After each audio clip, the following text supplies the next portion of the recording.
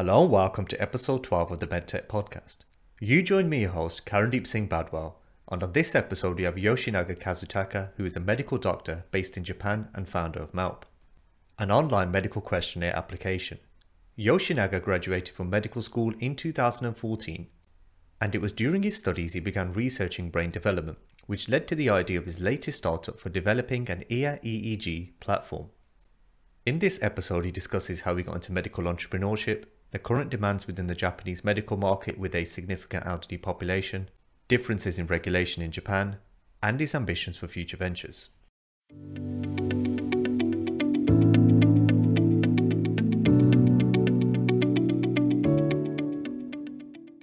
Welcome to the show, Kazutaka. How are you today? Nice meeting you. It's around midnight, but I'm fine. How about you? I'm very well, thank you. So for the first question, you started your journey as a medical doctor. Where did you eventually get the idea to open your own healthcare company, MALP? And what is it exactly that the product does? MALP is an online medical questionnaire services for hospitals. While I was working as a doctor, it was like 3 years after graduation of medical university. I was working as an internal medicine doctor and seeing outpatient clinic, outpatient. But during that time, we are using paper medical questionnaire and also electronic medical record, EMR. But the combination between these two is not efficient. Patients first go to hospitals and then they have to write down paper medical questionnaire at the waiting room. But we have to scan the documents into PDF format, and we have to retype patient's answer to EMRs. That is taking much time. And before we see patients, it takes about 1 minute to 1.5 minutes for patients to come into examination room. So I wanted to solve that problem. That's my first idea. And 5 years ago, I guess. Okay, so when you studied medicine, most people would, take the conventional path of becoming a doctor or specializing within a particular field. Yeah. What is it about entrepreneurship that took you down that route instead? Recently, there are more Japanese doctors who are doing entrepreneurship, but it's still minority, around 1%, less than 1% of medical doctors. For me, while I was a medical student, I encountered somehow computer programming. My friends started up his own company while he was a medical student, and he asked me to join this company, and I somehow did computer programming to create website for company's homepage. That's how I got into computer programming. So after that I was doing iPhone programming to launch medical certificate applications for medical students. So then I got more into programming. Okay, so being based in Japan, what are the differences you see in terms of regulation in comparison to Europe, UK, and the USA? Actually, I'm not familiar with that compared to Japanese regulation system compared to EU or other countries, but at least our solution, we are creating online medical questionnaires. Patients have to fill out online medical questionnaires with their smartphone, and then we just transfer those data to EMR. But in that case, it doesn't fall into class 1 or class 2 medical regulations. I think that's a bit different from EU or other countries. It's a bit loose regulations in terms of medical questionnaire, I guess. What do you think about that? Yeah, I completely agree with you. The medical device regulation that's now come out in Europe, where previously softwares of class 1 self-certified are now moving into the category of a class 2A. But it's interesting to hear Japan necessarily doesn't have that approach. So I suppose you have a lot more flexibility in that country than you would, perhaps in the EU, the USA, and the UK to some extent as well. But our service does not like suggest or any diagnosis with our system. So there are some competitors around my field, like which does like disease suggestion based on medical questionnaire. But in that case, we have to like consider a lot about wording, or I mean, and also how to deliver the message to patients, and it falls into class one, I guess. Okay. So I'm also aware that you're working on another product based on EEG technology. And when Okay. people think of EEG, they usually think of recordings via the head. However, as far as I'm aware, your product will compromise of electrodes being placed within the ear canal. Can you explain the advantages of such a system in comparison to the traditional methods? I think there are mainly two benefits.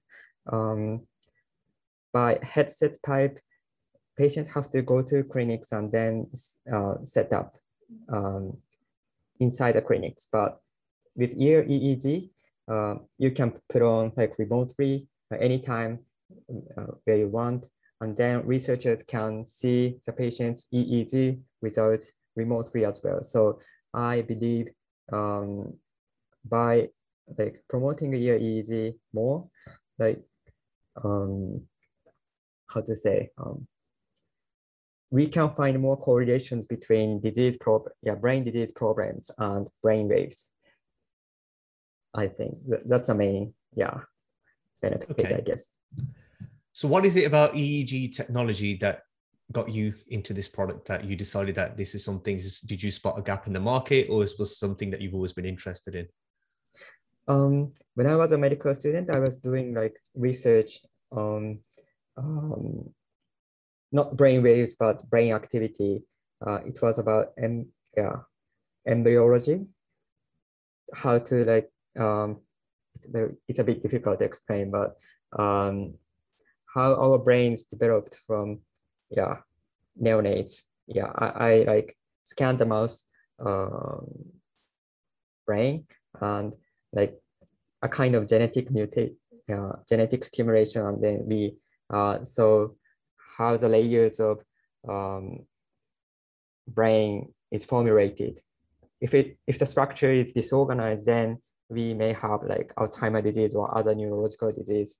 So I was doing that research for about 4 years when I was a medical student, and I was interested in brain waves or brain activity from that time. So I developed this milk before, but after I finished 0 to 1 phase, I somehow thought, maybe we should do another like challenging things, and then came up with, brain waves was one of the choice, and I looked up some papers around EEG, and one is from UC Berkeley or others from Denmark, but it is saying that even earphone type EEG can detect abnormal brain, abnormal like brain disease such as seizure or epilepsy. Well, that may be a good solution. That it may be a huge potential, I thought. That's how I came up with this idea. No, I think it's a fantastic idea. Most students that I know of, they will go out and do these sort of fantastic research projects, get all this data, and then just file it away and think nothing of it. I like the fact that you've actually studied something, and after you've qualified, you've actually decided to go out there and put the products, on the market, get something implemented so it can actually change. So I really like that about you. So going on from that, what are your ambitions for the future? Are you looking to expand outside of Japan? Or are you looking to just work within the Japanese market? What are your ambitions? For my next project, I would like to go overseas and then start my company there, because I did milk for about 4 years, and I thought that it was my first entrepreneurship. But at that time, I thought that we first launch products in Japan for Japanese market, and then if we succeed, then go overseas. But now I think that this process is a bit slow. And I think there are two main reasons. Because first, language problem. Japanese people speak mostly only Japanese, and do not speak English. So it's a bit difficult to like change the product from Japanese to English. And the second is Japan has a decent market. I mean, the population is 100 million. So we think that, yeah, Japanese market is not big enough, but it's enough. So when we launch our product and capture Japanese market, we thought, yeah, that may be okay. So we may lose ambitious to go overseas. So I thought for my next project about Ear-EEG, it's better to go outside of Japan and then recruit members not from Japanese. Yeah, so maybe we should start think from globally. Yeah, from the beginning. That's my next approach. I mean, yeah. Okay. And if there's anyone listening to the podcast today that can help you, I'll definitely put them in touch with you. So knowing what you know now as a founder of a medical company, what advice would you offer to somebody out there who's perhaps now looking to start their own company? Healthcare field is a bit tough to like make money, I guess. And in Japan, there are more doctors who are doing, yeah, who start up their own company, but they are also at the same time doctors, not businessmen. So they do not seek profits so much. I mean, that's also a good thing because they are thinking of patients. And I do not know about the other countries, but we as a medical doctors, like we are told that it's not good to make money from patients or like from doing business, yeah, because we are doing like medical things or helping patients. So at least Japanese like healthcare company tend to seek like making profit for afterwards. Then, but we are doing business, so we have to think of how to make a profit at the same time from the beginning. That's my message. Yeah. Okay, yeah. So always keep that ethical thought in mind. But if you can make money Yeah. ethically, Taking a correctly, balance is a bit difficult. yeah, there's no shame about that at all. Okay, so when it comes to medtech, a lot of people think of UK, EU, USA, and even Israel. However, I know that there is a lot going on in Asia that's perhaps not being talked about in the Western world. What are the current trends in Japan and in the Asian region in general when it comes to medical technology? In Japan, like I think it's similar to US or other markets, but telehealth is one big keyword. And since COVID, less patients want to go to clinics in person. So more telehealth companies like online video conference is expanding. Yeah. So I don't think it's much change or unique things compared to US or UK. If I come up with some of them, yeah, I will let you know. Okay. Are there any particular areas in medtech that you feel Japan would benefit from in terms of growth? And if so, what are they? One possibility is that for like health, nursing care, I mean, not nursing care, elderly care. Like Japan is an aging society, so one of the most aging societies in the world. So how to care elderly is based on technology. Some startup companies are doing that. So like putting sensors inside inside a house, elderly house, and try to detect when how they are doing inside the house, because there are a lot more elderly living alone, separate from their families. So it is very important to notice how they are doing, yeah, from the outside. That kind of technology, yeah, is necessary in Japan. Maybe we have, in terms of issues, we are going ahead, I think. So yeah, that may be some potentials for Japanese market and then go overseas. Okay. And when we talk about an aging population, we have to assume that a lot of them are not familiar with technology. You know, the younger generation are quite comfortable using smart technologies. Do you also find that is an issue in Japan, or do you feel as though the companies have found a way, like you were saying, remote monitoring, to overcome that issue? Yeah, I think it's very difficult. Elderly people, especially beyond 80s, do not use how to use smartphones, or they are not familiar with that. So at least like try to make the products as simply as possible is, yeah, like just pressing that button and then like video conference appears like that. So just doing one or two things and then the solution appears. That kind of like UI or UX is necessary, I think. Okay. So you clearly come across somebody who enjoys what they do and as a result invest most of their time into their work and their business. However, what do you get up to outside of work? What do you get up to relax or, maybe change your mind for that day? Actually, I'm kind of workaholic, especially 0 to 1 phase. I constantly want to build up something new. But other than that, maybe yeah, I do some joggings or like taking care of kids. Yeah.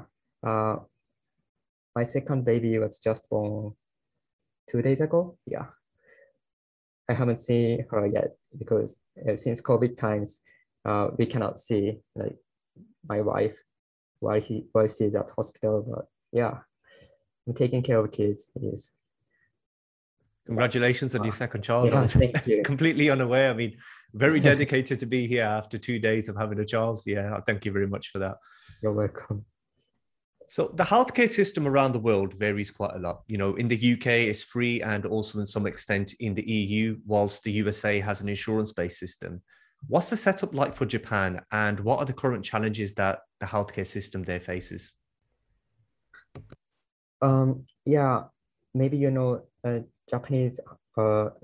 has national healthcare system. So patients health insurance is covered by nationally. So it's very cheap. Patients have to pay 30% of medical fee, but still medical fee is growing up. I mean, Japanese government cannot sustain knowing that system cannot be sustained any longer. So elderly people's like 10 years old, they just have to pay 10% of medical fee, but now it increased 20% or 30%.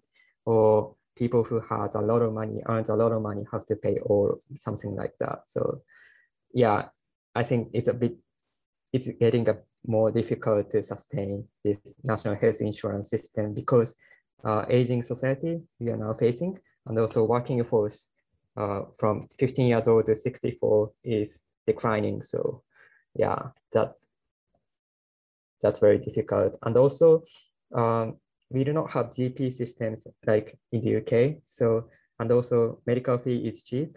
So many patients sometimes rush to big hospitals. So allocation of like 3 years old patients is very difficult. Yeah. Okay. Oh, What are the current challenges that your company is facing? And if there is anyone in my network who may be able to help, what would you ask them for support on? Our system is being used for more than 1,000 hospitals in Japan, so which has the largest market share, but we would like to go overseas as well. So we are making these products in English or supporting other local languages now. So yeah, somebody who want to like interested in our system or who want to use our service, let me know. Yeah. I am now targeting India or Singapore or other APEC countries and also Kenya, yeah, African market as well. So yeah, please let me know if you get interested in our system. No, definitely. If I come across anybody, if there's anybody listening today, I'll be more than happy for them to get in touch with you. So another topic, of course, is funding. When we look at a lot of medical products out there in the world, some companies are very fortunate where the government provides supports and grants. Is such a system available in Japan? How does a typical medical company go about funding? Is it usually privately invested, the government, or a blend of both? Yeah, there are government supports. It's a kind of bidding system, but especially not software, but hardware technology requires a lot of money. So they get investment from private company. It's some VC, like particularly focuses on like healthcare hard tech companies. So they invest more money for healthcare hard tech company, and also they may get subsidy from government. For example, how much was it? $1 million, yeah, per year for research or creating products. 1 million, yeah, $1 million.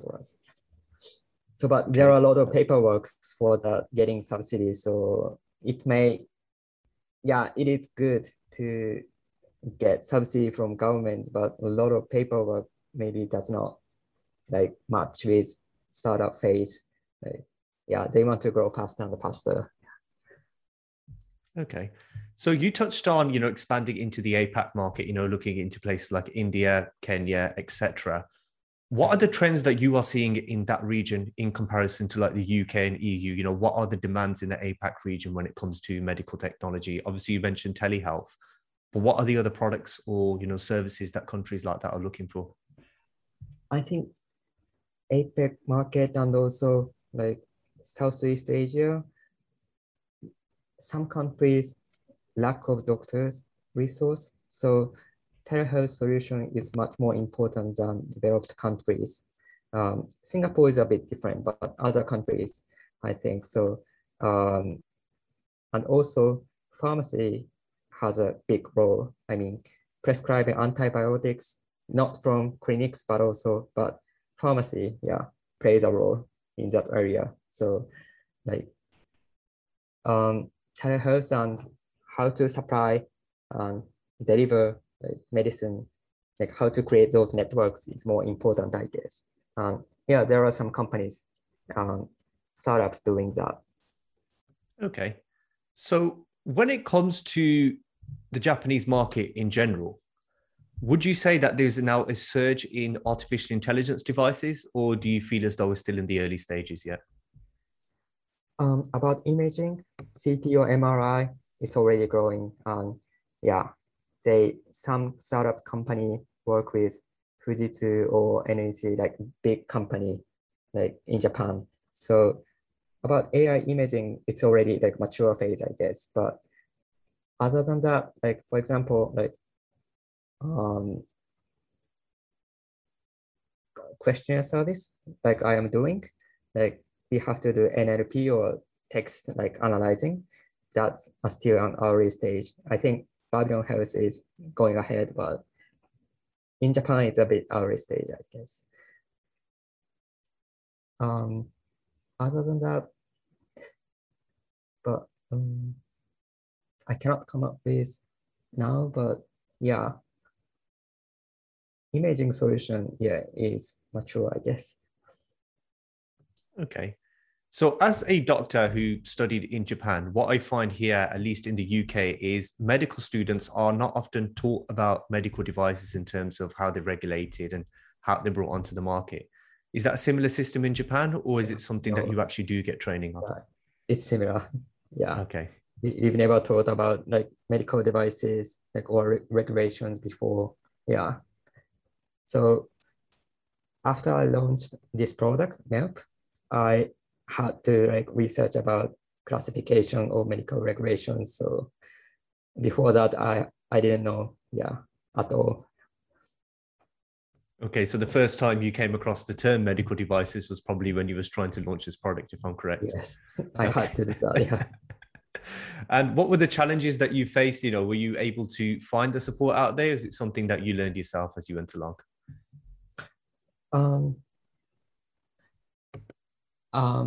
If I find the material, I understand the classification, but it's not about classification. It's more about wording or how to deliver messages.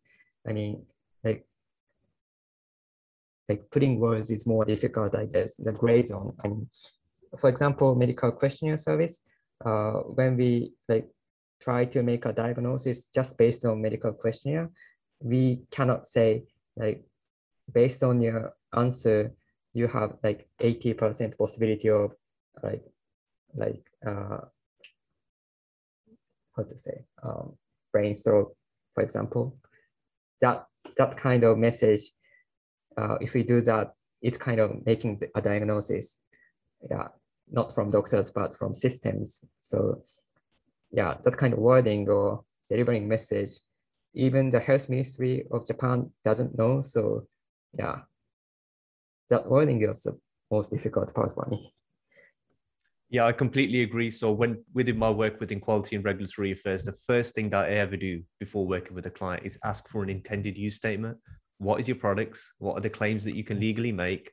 And that provides the framework for the product itself. Otherwise, like you know yourself, it leads to issues in the future. Yeah, and also, but startup company, we build something new as a front runner. So we have to like more doing lobbying for like health ministry, I guess. I mean, they are not making products, so they regulate like tightly in general. So we have to loosen their regulations by like by putting more results or like putting more research for them.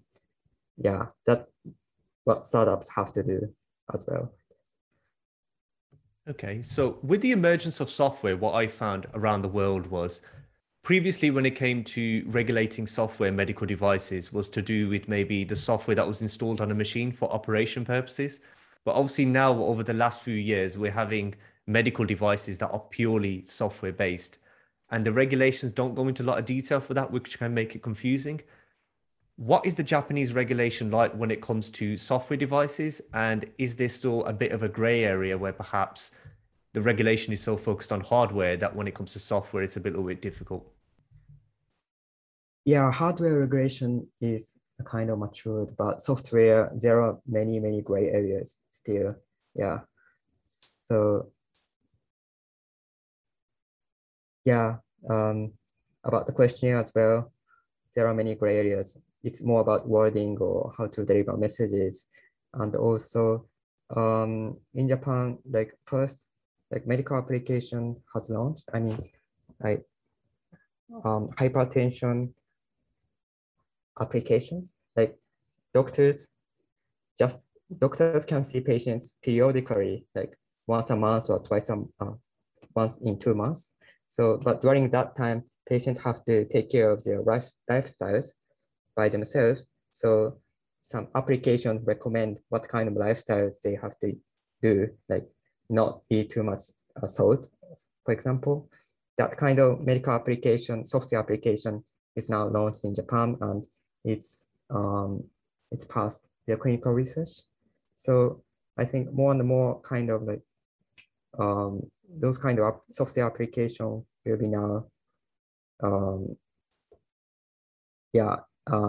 used in Japan, and then by prescribing those applications by hospitals can get like money, I mean, for that. So I think software regulations will be more detailed, or Japanese government will focus more on software regulations from now on. Kazutaka, it's been an absolute pleasure having you on the show today. And I'm going to ask the question that I always ask my guests towards the end. And if you could only give one piece of advice to the listeners today, what would it be? Starting up a new business is a lot of fun. So if you get interested in like creating something new, healthcare field is a bit tough in terms of regulations, but it's worth trying it. That's my message. Thank you very much for that, Kazutaka. You're welcome.